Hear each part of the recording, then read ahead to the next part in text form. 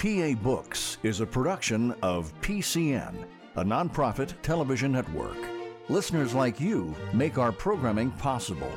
To learn more about PCN's mission and to support PCN with a donation, visit PCNTV.com.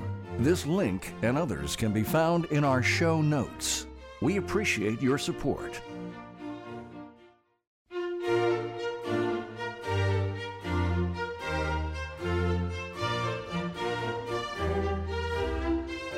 This week on PA Books, Ricardo Herrera, author of Feeding Washington's Army. Ricardo Herrera is the author of Feeding Washington's Army, Surviving the Valley Forge Winter of 1778. Now, Valley Forge is one of the most famous events of the American Revolution, but the Grand Forge you write about in your book, you say people don't really know a lot about it. How did that slip through the cracks? Thanks, Phil. The Grand Forge kind of gets subsumed by the much larger drama, if you will, of Valley Forge. Most of us grew up with basically a stock tale of American Continentals suffering silently and nobly in the winter. It's miserable, snow and all that. And so we kind of forget the fact that Valley Forge was actually, I suppose you could say, the 18th century predecessor of something that we've all been exposed to over the past 20 years with the wars in Iraq and Afghanistan, the forward operating base. So Valley Forge was actually an armed camp with a field army doing the stuff that modern soldiers would today recognize. So they're going out patrolling, they're looking for the enemy, trying to keep tabs on what he's doing, gathering information, sometimes engaging in combat. And so the myth has really overshadowed what took place, and that includes the Grand Forge, where the Army was, in Washington's words, on the verge of collapse. He was afraid that it was going to have to disperse, and he referred to it as this fatal crisis. And it was just one of many fatal crises of the Continental Army throughout the War for Independence. And so it gets lost in part also because it's logistics. And when we talk about military history, most often it's about strategy, tactics, battles, those sorts of things. And logistics too often gets put by the wayside. It seems boring, but this is actually the study of the maturation of George Washington as a leader, as a commander, as a strategic thinker, but also his ability to craft and to create an effective command team that's predicated upon trust and capabilities of the individual commanders. How big was his army at Valley Forge? They march in, Washington marches in December of 1777 with 10 to 12,000 soldiers, and he in effect was creating the fourth largest city in British North America. So he's also, I suppose, George Washington, urban planner. From a logistics point of view, what does it mean to support that size of an army in the field? Oh gosh, if I remember correctly, were the army to have been supplied according to the strictures that Congress had laid out, roughly a pound of meat per day per soldier, a pound of bread, and so on, it would have taken well over 100 wagons to supply the camp. There were only 8 wagons at any one time in camp, and so the soldiers are living very much a hand-to-mouth existence, and so they're on short rations for much of this. Was there a larger logistical infrastructure in place to support them as they were moving? Yeah, there was. Congress had established the Commissary General, but also the Quartermaster General, and so the Commissary General was responsible for supplying the food for the soldiers. And there was, I won't go through the details are really fascinating, but Congress sets up a system whereby the Commissary General relies upon purchasing agents. These purchasing agents were not officers, these are civilians. They're primarily men who had been merchants, who had extensive commercial contacts throughout the colonies, and so what they're required to do is to go out and get the food for the soldiers, be it cattle on the hoof, swine, pickled, preserved meats, salt, flour, you name it.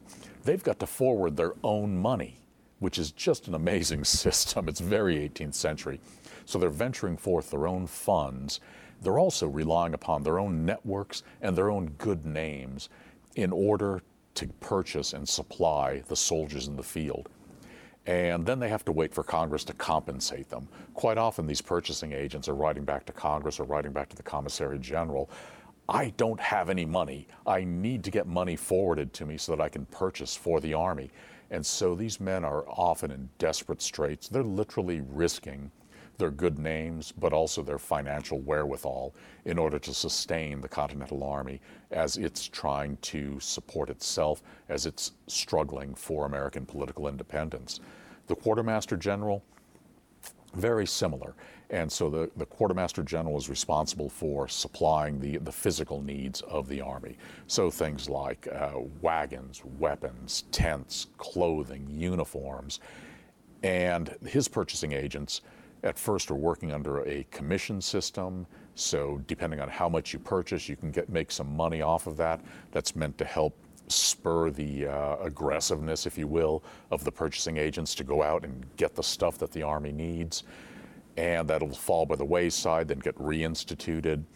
That is a major piece of it, but also the Quartermaster General functions almost as something akin to a modern-day Chief of Staff.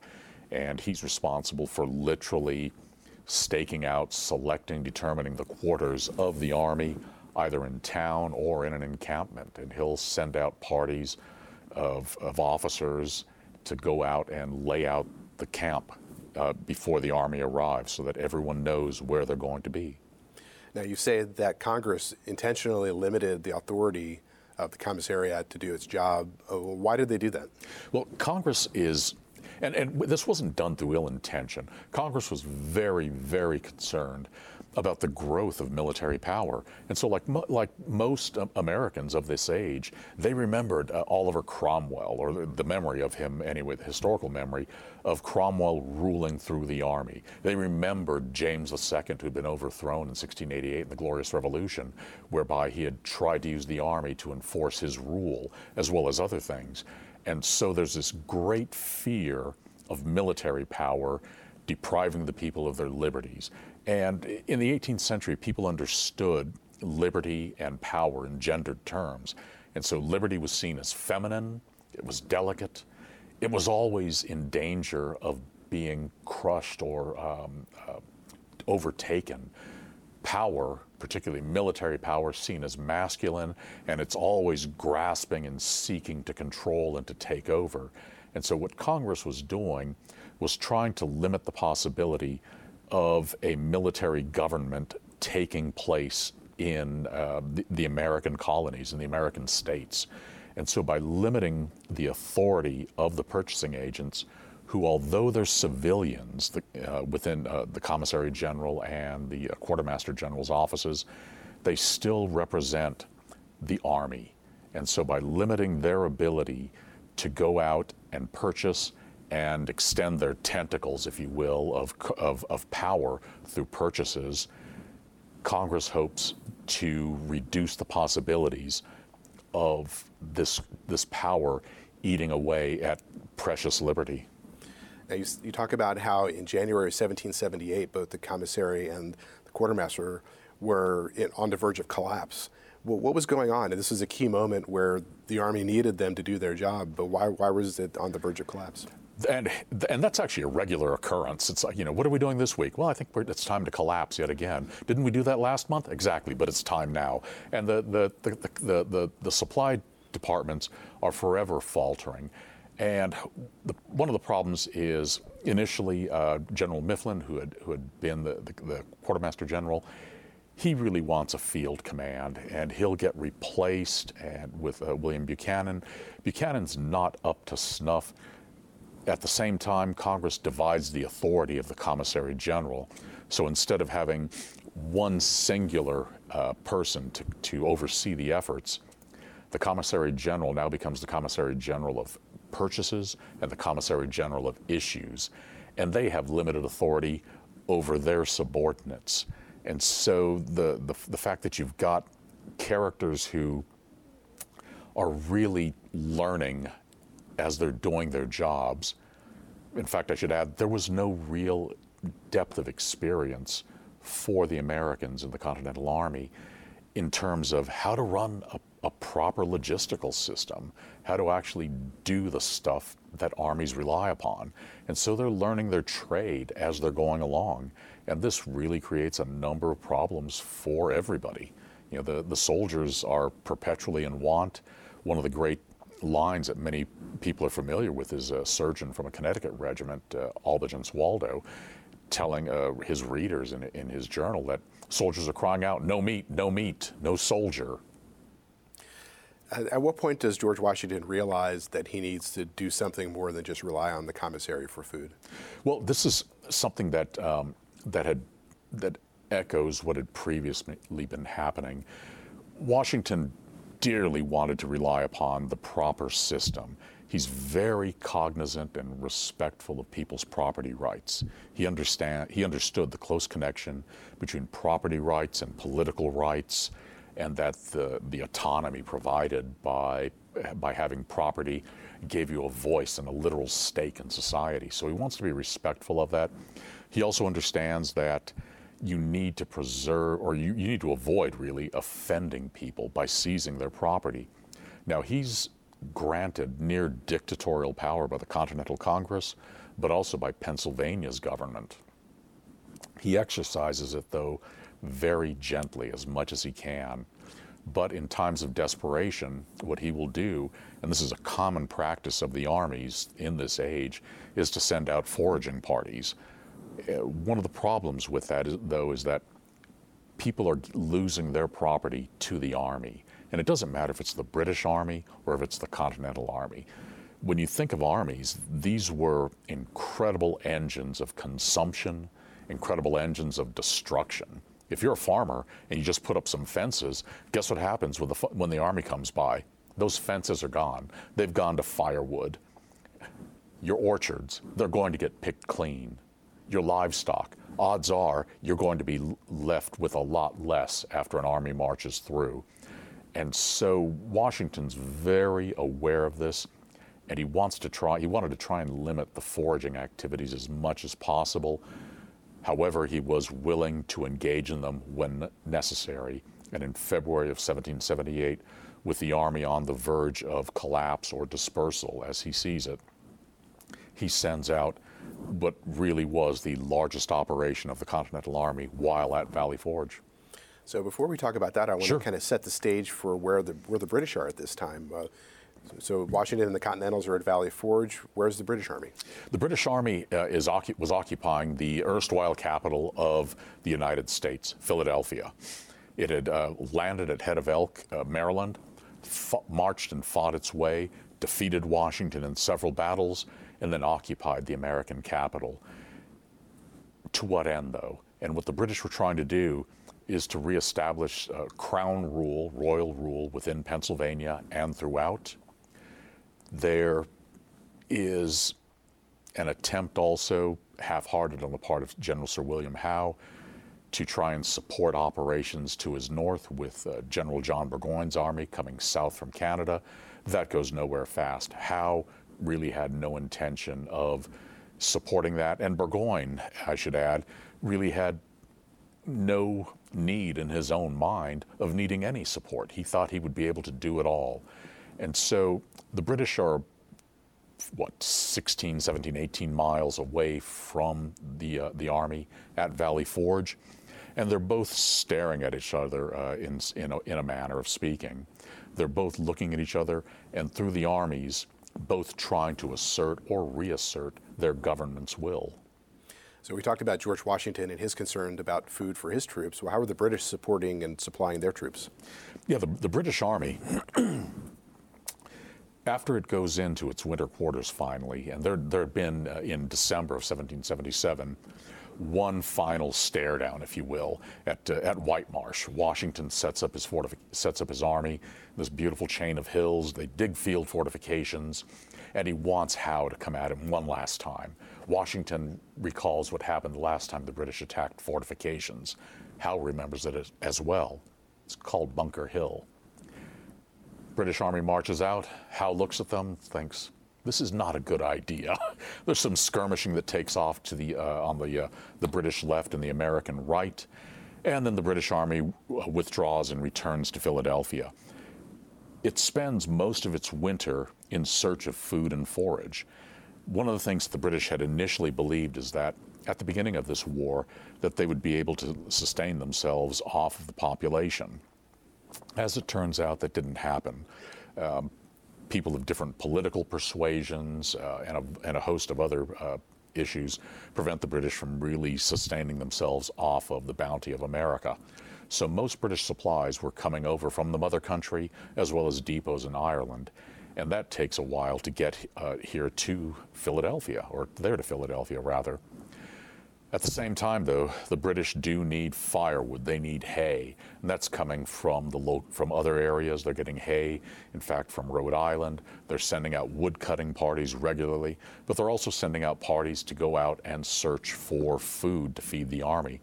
The British Army's rule of thumb in that day had been to have something like 6 months of supplies on hand, and I think that the British Army had only encountered that happy situation 3 times throughout the entire 8 years of the war in America. So throughout the British occupation of Philadelphia, Howe's redcoats and Hessians and Loyalists spend most of their time actually looking for food more rather than seeking combat with the enemy. So as George Washington is planning this grand forage in February, is this something where he's just like, go out and get some food, or how extensive is the planning and the organization for this? It's Washington, and this is very much a characteristic of the 18th century. Today, we'll drop detailed plans that will determine the extent of an operation physically, but also what it's intended to accomplish in various realms. Washington gives fairly broad orders to Nathaniel Greene, who is the commander selected. Initially, I believe it was supposed to be Anthony Wayne. Wayne's a local boy, knows the people, knows the countryside, but Washington realizes this operation's far too important. I need to give it to a major general rather than a brigadier general, so a 2-star over a 1-star general.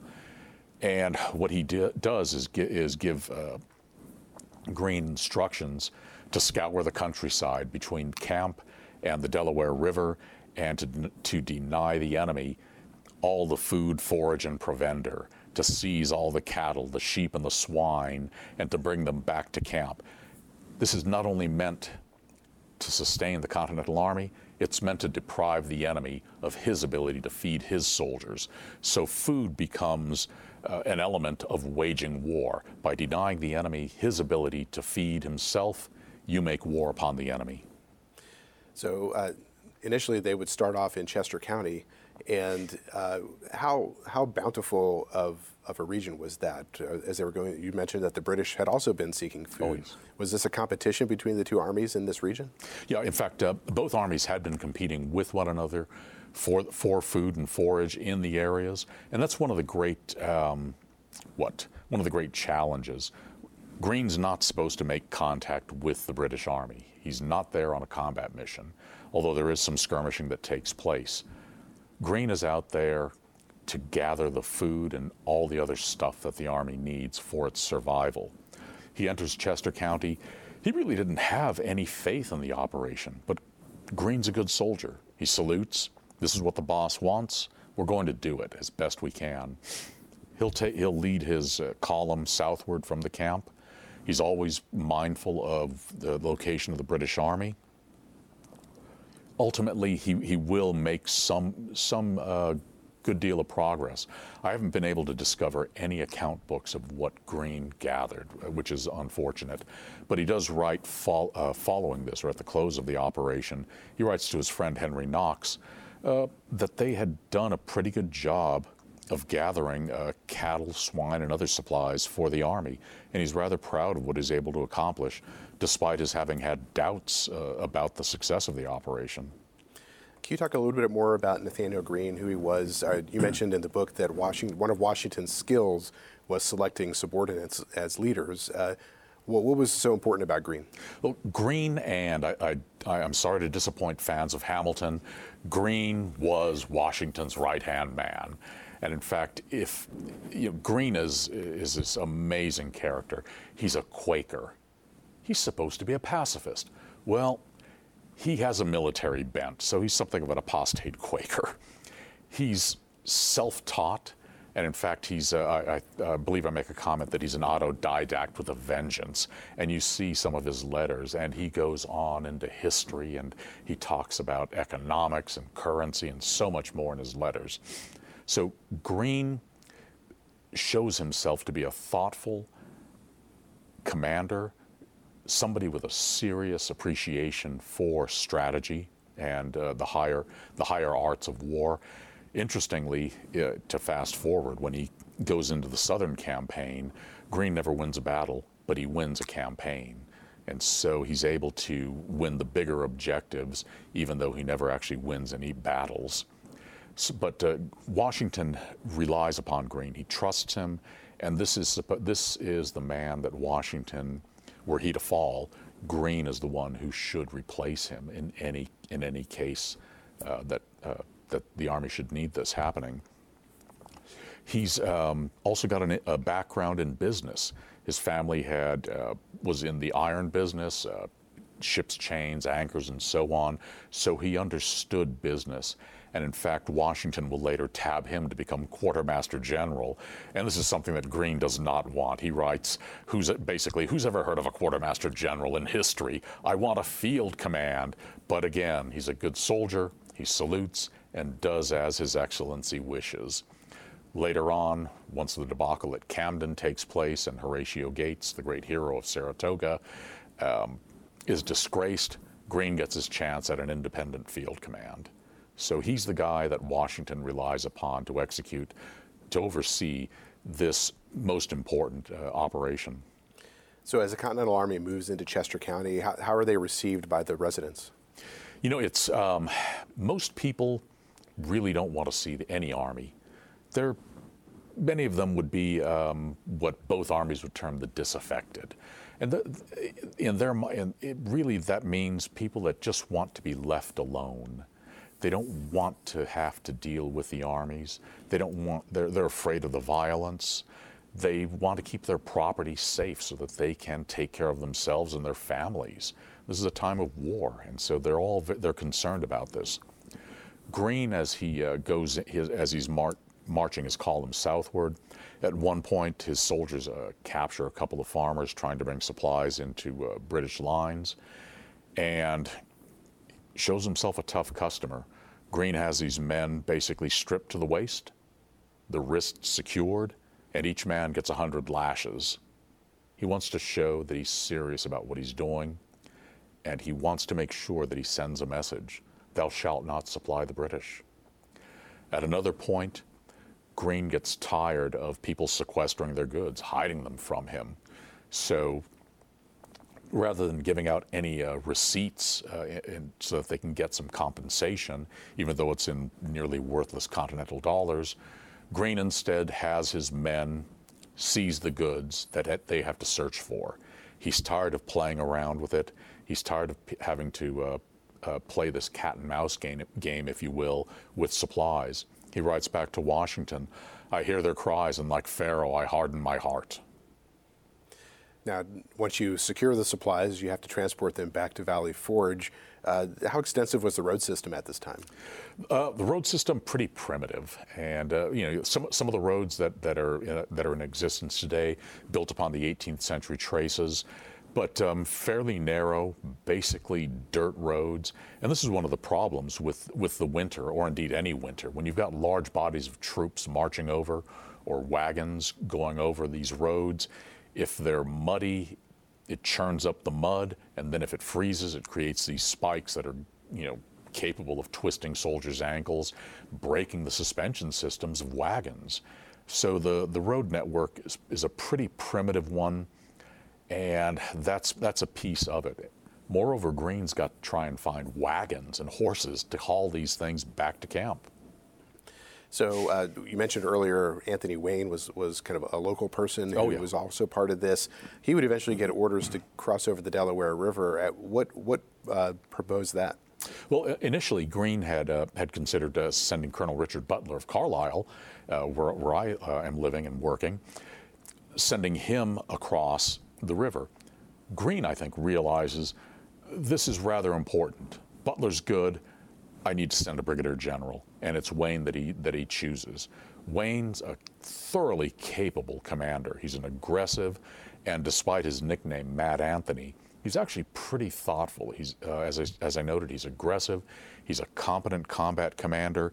He also exercises the sort of thought that you generally want in a commander in an engagement. So he selects Greene, who will march down to Wilmington with maybe 300, 400 soldiers, not many. I mean, there had only been about 1,200 to 1,400 in the initial column. He'll march to Wilmington, and as luck would have it, makes contact with John Barry of the Continental Navy. And Captain Barry and General Wayne, they seem to be cut from the same cloth. They're both aggressive commanders. They enjoy independent command.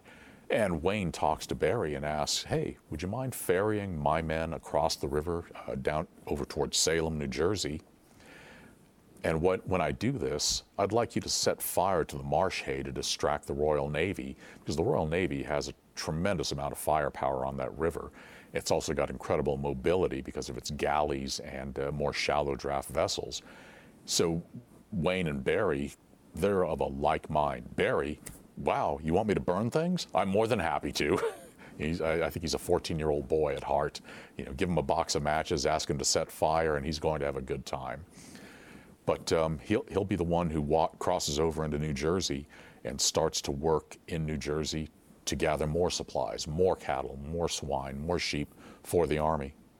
How did Wayne get along with the New Jersey militia? Wayne worked remarkably well with Colonel, later Brigadier General Ellis of the New Jersey Militia. In fact, Ellis and Wayne form a really good working relationship.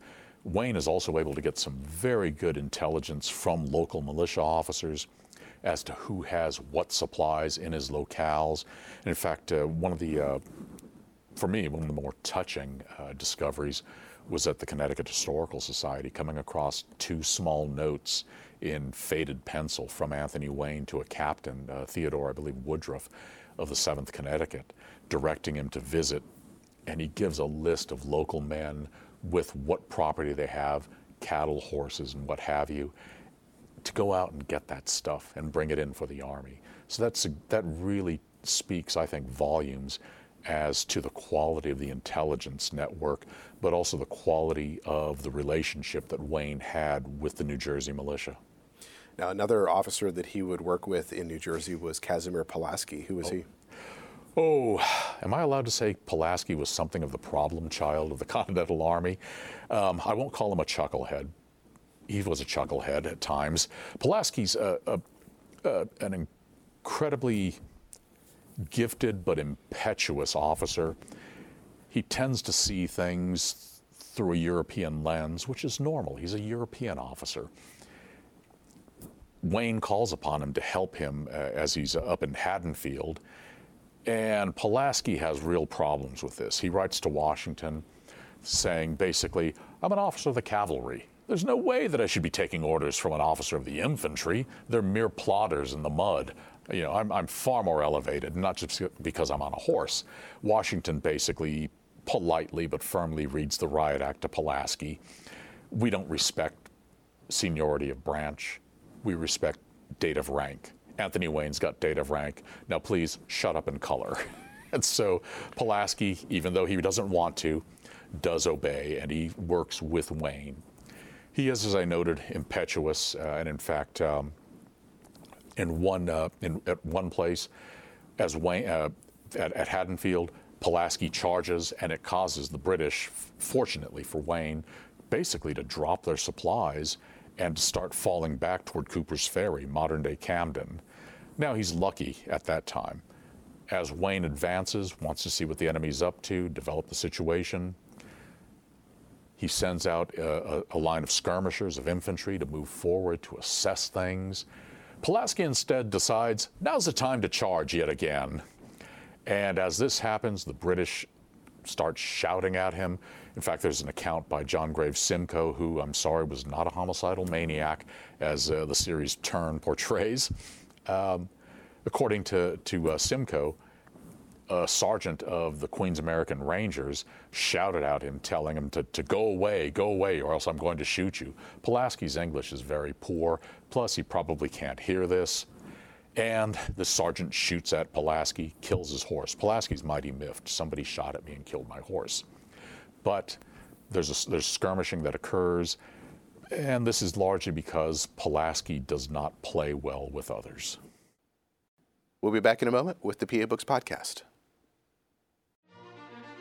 Enjoying this podcast? Please support PCN with a donation at pcntv.com. This link and others can be found in our show notes. We appreciate your support. Wayne's troops are on the other side of the Delaware River from Valley Forge. What are some of the risks of having his unit without being able to return to Valley Forge very quickly? Oh my gosh, this represents a real opportunity for the British Army. William Howe was aware of Greene's foraging column earlier, but did nothing. Once Wayne crosses the Delaware River, that's when, according to one of Howe's Hessian aides de camp, we're going to have a slap at Mr. Wayne. Howe will send out the elite of the British Army, the Light Infantry Brigade. They get rowed in Royal Navy galleys down to Salem, where they land, and they start to advance very aggressively upon Wayne. In fact, Wayne, who's at Raccoon Creek, Swede's church, just escapes in the nick of time ahead of the British Army, and he moves northward. At the same time, the British Army ferries another brigade, 2 battalions of the 42nd Foot, better known as the Black Watch, the Royal Highland Regiment, as well as the Queen's American Rangers to Cooper's Ferry. Wayne is, in effect, sandwiched between 2 superior forces. He's outnumbered by something like 8-1. The British, though, rather than going after Wayne, start foraging. So they've established a pattern. And so rather than seeking combat, they seek food, they seek the needs to sustain their army. And this really enables Wayne to escape and to march past them, and with his own cattle and sheep and whatever else he's been able to scour from the countryside. Now, the third component of this grand forage was to the south into Delaware and Maryland, and that was led by Captain Henry Lee. Why the other leaders were generals, he was a captain. Why did Washington entrust him with this responsibility? Henry Lee, whom we later know as Light Horse Harry Lee, commands 5th Troop, 1st Continental Light Dragoons. And Lee, in my estimation, is probably the finest light cavalry officer, or one of the finest light cavalry officers of that war. Washington's known Lee since he was a young man. He's still a young man. He's only in his 20s. But Washington knows his family. They're both from the Tidewater of Virginia. He's been able to assess Lee's intellect and character from before the war. Lee is also educated. He attended the College of New Jersey, today Princeton University. Lee had also distinguished himself before this in manning an outpost south of the encampment. And in fact, in January, Washington writes to him and salutes him as "my dear Lee," congratulating him on this defensive action that he had fought at Scott's Farm. And Lee shows himself to be an incredibly capable young man. So Washington trusts him to do the sort of stuff that light cavalry officers had been doing in Europe for years. Talk more about that. You often you say that he was a successful practitioner of petit guerre, and that you often refer to him as a partisan warfare, doing partisan warfare. Talk a little bit more about what that means. Sure. By petite guerre, or small war, or partisan warfare, what it means is officers or soldiers who were able to do many of the things that irregular forces might do. So ambushes, going out for reconnoitering the enemy, seeking out soft spots to attack or to destroy.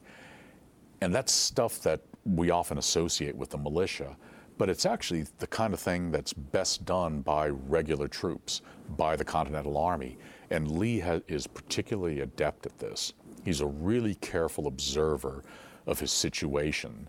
He's a careful observer of those around him, and he sends back these wonderful letters to Washington telling him about the people that he has noted, talking to Washington about the nature of the cattle, the temper of the people. He notes that there are quite a few disaffected, also numbers of deserters from both armies who are living away from the main settlements.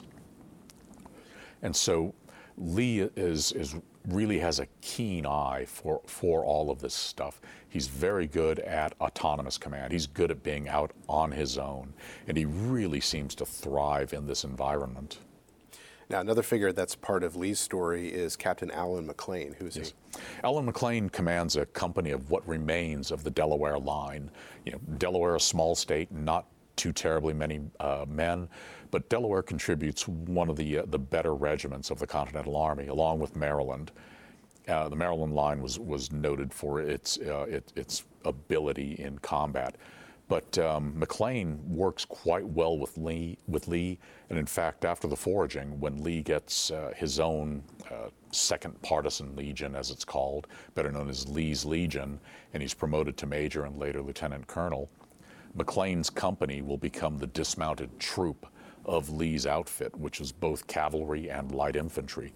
But McLane is one of these guys who really excels in independent command. He's mature, he's thoughtful, but also aggressive. Not stupidly aggressive, but thoughtfully so. He knows when and where to strike.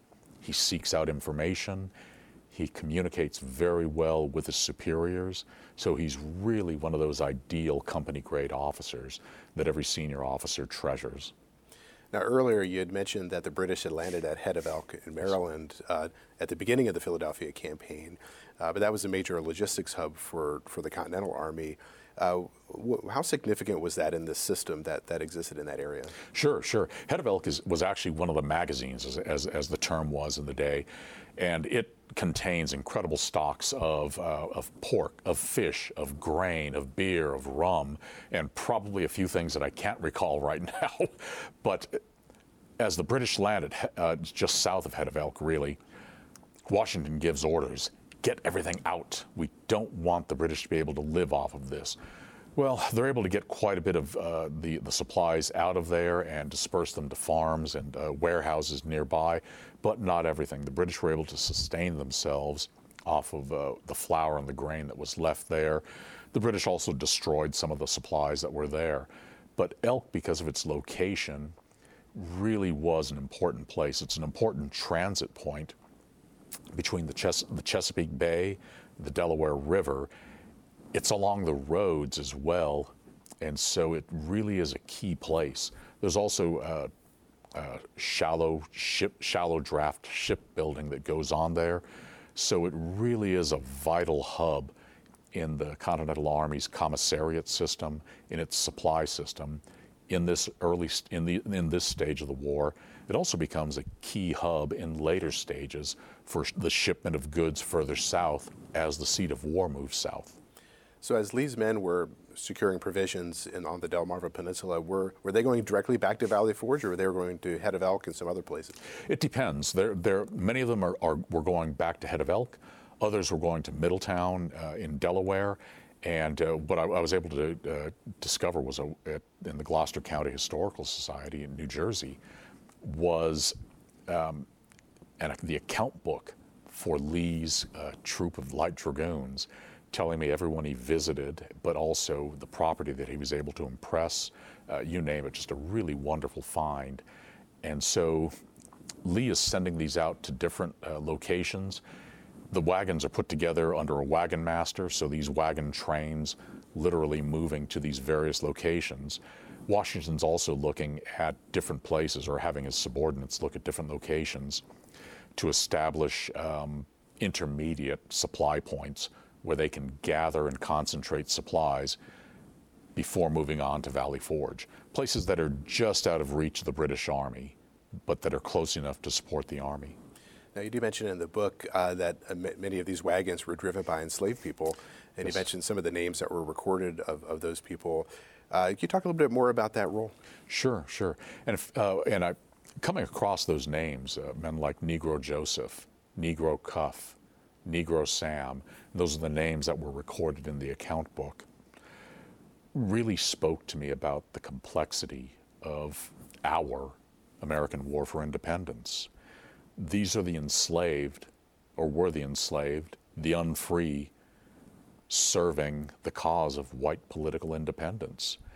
And so it adds some real complexity and maybe some discomfort in a story that is, I think, too often turned into a glorious struggle.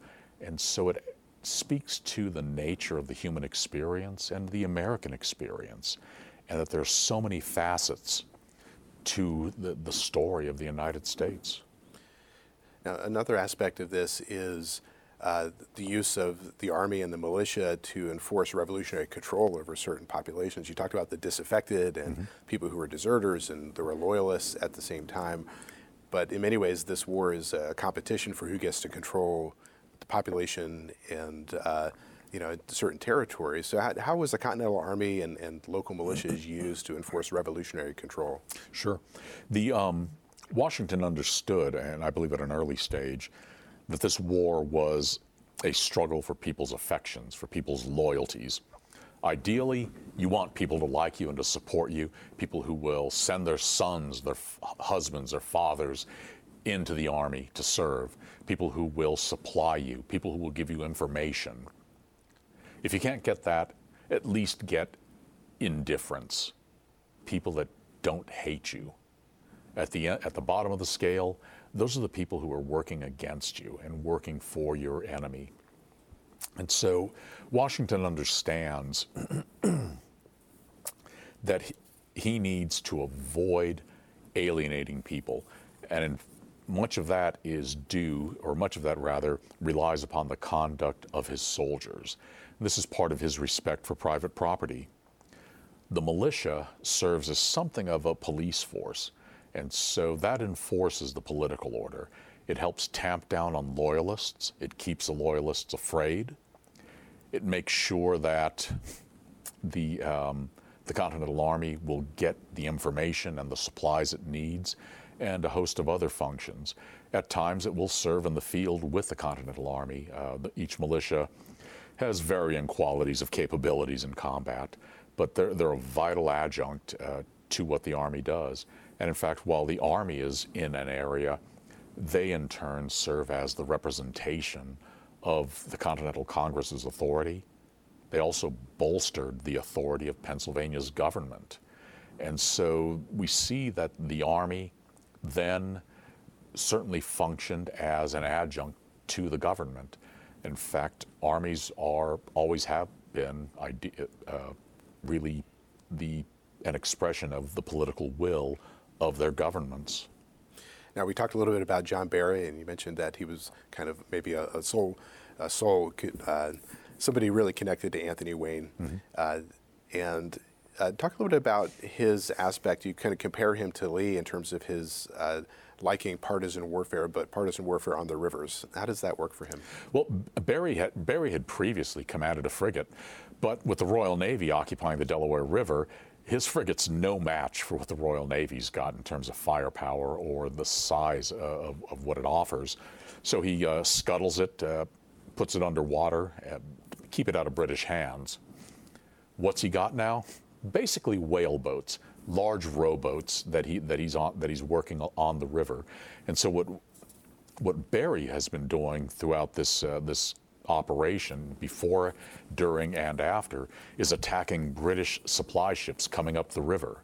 What he wants to do is to make life as miserable as possible for the British. He's going after the lightly armed or unarmed merchantmen and transports coming up the river. His men board them, they'll seize what goods they can, take all the good stuff, and then destroy the ships. Often the Royal Navy will catch wind of this, or they'll see it. send a response. Berry's men have to work all the faster. Part of his riverine partisan warfare, if you will, it includes burning the Marsh Hay, and that's meant to distract the British from what Anthony Wayne was doing in New Jersey. So you mentioned at the beginning of your book that this emerged as you were doing work as a historian on the staff ride team at the U.S. Army Combat Studies Institute. What's a staff ride?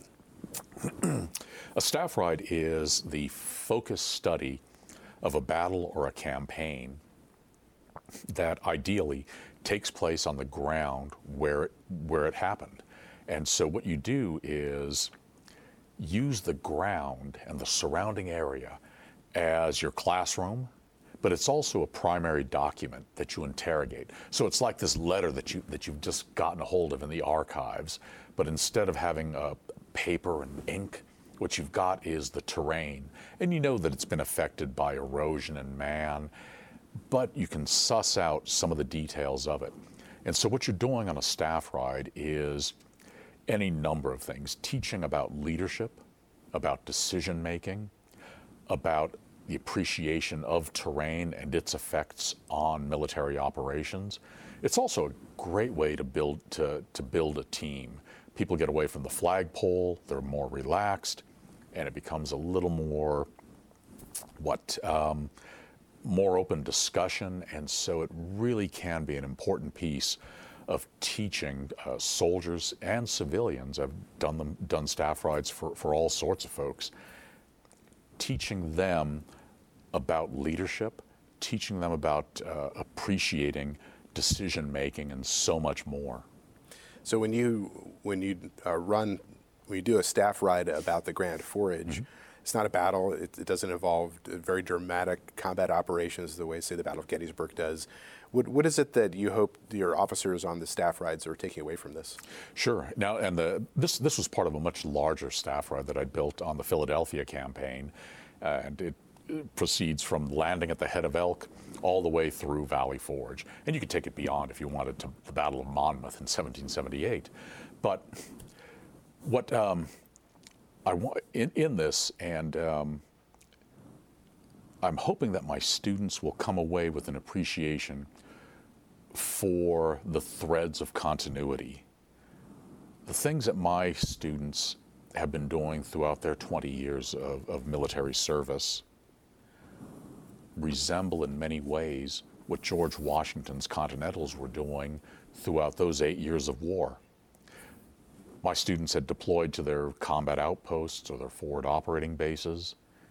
Washington's Continentals are at FOB Valley Forge, and that's the way that I want them to think about it and to understand it, and that these guys over 2 centuries ago were doing many of the same things that my students were doing when they were deployed overseas. And so to understand that there's not a lot new, at least in terms of military activity under the sun, and that there's a lot to be gained from what past actors did. In a sense, history becomes something of a laboratory for their understanding past actions and for their own development as leaders, as professionals. Now, in looking back at this, the Grand Forage, you mentioned that it was in the strategic realm that George Washington showed his real mettle. What do you mean by that? Well, Washington, let me talk a little bit about Washington the tactician. Washington was enamored with complex plans. We'll send a column here, a column there, another one there. And that often gets him in trouble, as it did at Germantown in October of 1777. He often failed, rather, to see the battlefield in its fullest extent. And so he was flanked at Brandywine, much as he had been flanked at Long Island in 1776. And so William Howe was a fine tactician, his opponent. Washington, though, understood at a much higher level, far better than did Howe, the importance of the Army, the importance of what it was that he was trying to accomplish, and how the Army worked to attain American political independence from Great Britain. Does he have some fixations? Yes. New York is his primary fixation. But in 1781, the French were able to lure him and get him to accept, we need to march on Yorktown, and he does that. And it's the last major campaign in North America during this war.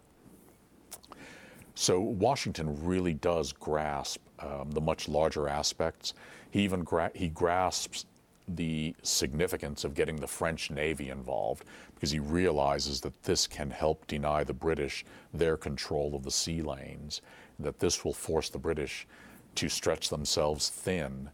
The British will now have to contend with a traditional enemy, and the British have no friends in Europe. So Washington gets all of this and more, and he develops, I think, into rather a fine strategist. Not without fault, but I think one of the finest strategists of the war. So how successful was the Grand Forage in providing supplies for the Continental Army as they moved from February into spring? I wish that I had everybody's account book, but looking at the records, looking at the letters, they all suggest that this enabled the Continental Army to make it through into early spring, the time that cattle could start coming down from New England, that they'd be able to get salt to preserve the meat, and so much more. So it's an important bridging operation, if you will, in terms of getting the Army the food that it needed to make it through this fatal crisis of 1778 until more supplies could come in. Still, the commissariat and the quartermaster general's department would stagger forward and continue to stumble throughout the war. It's an issue that was never solved. Now, we've talked about some of the key leaders of the Grand Forage. When you were researching this, did you discover things in the Grand Forage that taught you something about them that you didn't know from some of their battle histories? You know, in many ways, it helps humanize these figures. You know, Washington, for one, he was altogether way too successful in creating this image of this marble man. And he's difficult to come to know because he was so guarded in showing his feelings, his emotions, or his expressions, although he did occasionally lose his temper. According to one observer at the Battle of Monmouth in 1778, he swore till the leaves shook. But Washington shows something of his political astuteness, his grasp of strategy. Nathaniel Greene, much the same. He reveals much of himself through his letters. And so it's a way of getting to know these characters more, how should I say, perhaps personally. That account book that I was mentioning to you, or those 2 notes from Anthony Wayne to this captain of the 7th Connecticut, that enabled me to bring forward, if you will, these people who may have been unknown to everyone except their own relatives. And so this allows me to humanize the story, certainly for myself, and I hope for the readers. So we talked about some of the Continental officers. On the other side was William Howe. You'd mentioned a certain reluctance to really engage with the Continentals. You use the term, you say, sloth ruled. What happens to him? Does this lack of action on his part actually have an effect on his career? Well, Howe, even before this, Howe saw, I believe, the futility of this war. This was a people's war, and Howe recognized that Britain did not have the ability to gain all the people's affections. Moreover, he realized that he was unable to bring Washington to decisive battle. He believed that if he could destroy the Continental Army, he could, therefore, get people to realize that the struggle really wasn't worth it.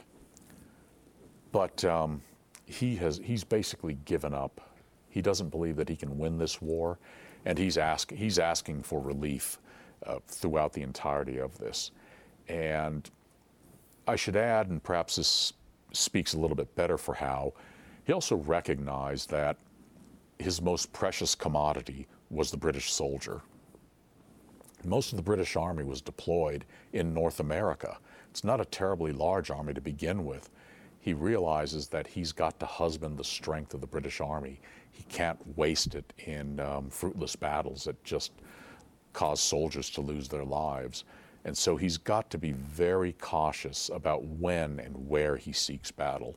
And so all of these elements, his own personality, the needs of his soldiers, and so much more, drive him. But yes, I'd say that much of his performance was slothful. So the Continental Army survives the winter at Valley Forge. They get through the Grand Forage. Spring comes. What is their next step? Well, during the spring, Washington sees recruits come in. The Army starts to rebuild its strength. In the spring, Howe had been relieved finally. He was very happy to leave America. General Sir Henry Clinton replaced him. And Clinton gets news. The French have entered the war. You're now going to lose a large chunk of your army to protect our West Indian sugar islands. Clinton, not too happy. He decides we're going to have to evacuate Philadelphia. We're marching back to New York, which is our base of operations. But Clinton still wanted one last battle. He wanted to come to grips with Washington. Marches northward toward New York. Washington leaves camp and he trails. He's looking for an opportunity to come to grips with Clinton. Both of them get it at Monmouth Courthouse. Both sides can claim victory. Clinton's able to get to New York. He saves his trains. His army marches back. He does lose quite a few soldiers in the combat, but also due to heat stroke. Washington's able to claim victory. The army performed well, plus it held the battlefield, which was one of the signifiers of a victory in the 18th century. So this war has now changed with French entry into it. It's now become a European war, and Britain was forced to spread its soldiers and its sailors thinly across the globe. We've been speaking with Ricardo Herrera. He is the author of Feeding Washington's Army, Surviving the Valley Forge Winter in 1778. Thank you for joining me. Thank you. It's been a pleasure. Listeners like you make PCN programming possible. Full episodes of PA Books, as well as other PCN programs, are available to stream with the PCN Select app. To learn more about PCN's mission and to support PCN with a donation, visit PCNTV.com. This link and others can be found in our show notes. We appreciate your support.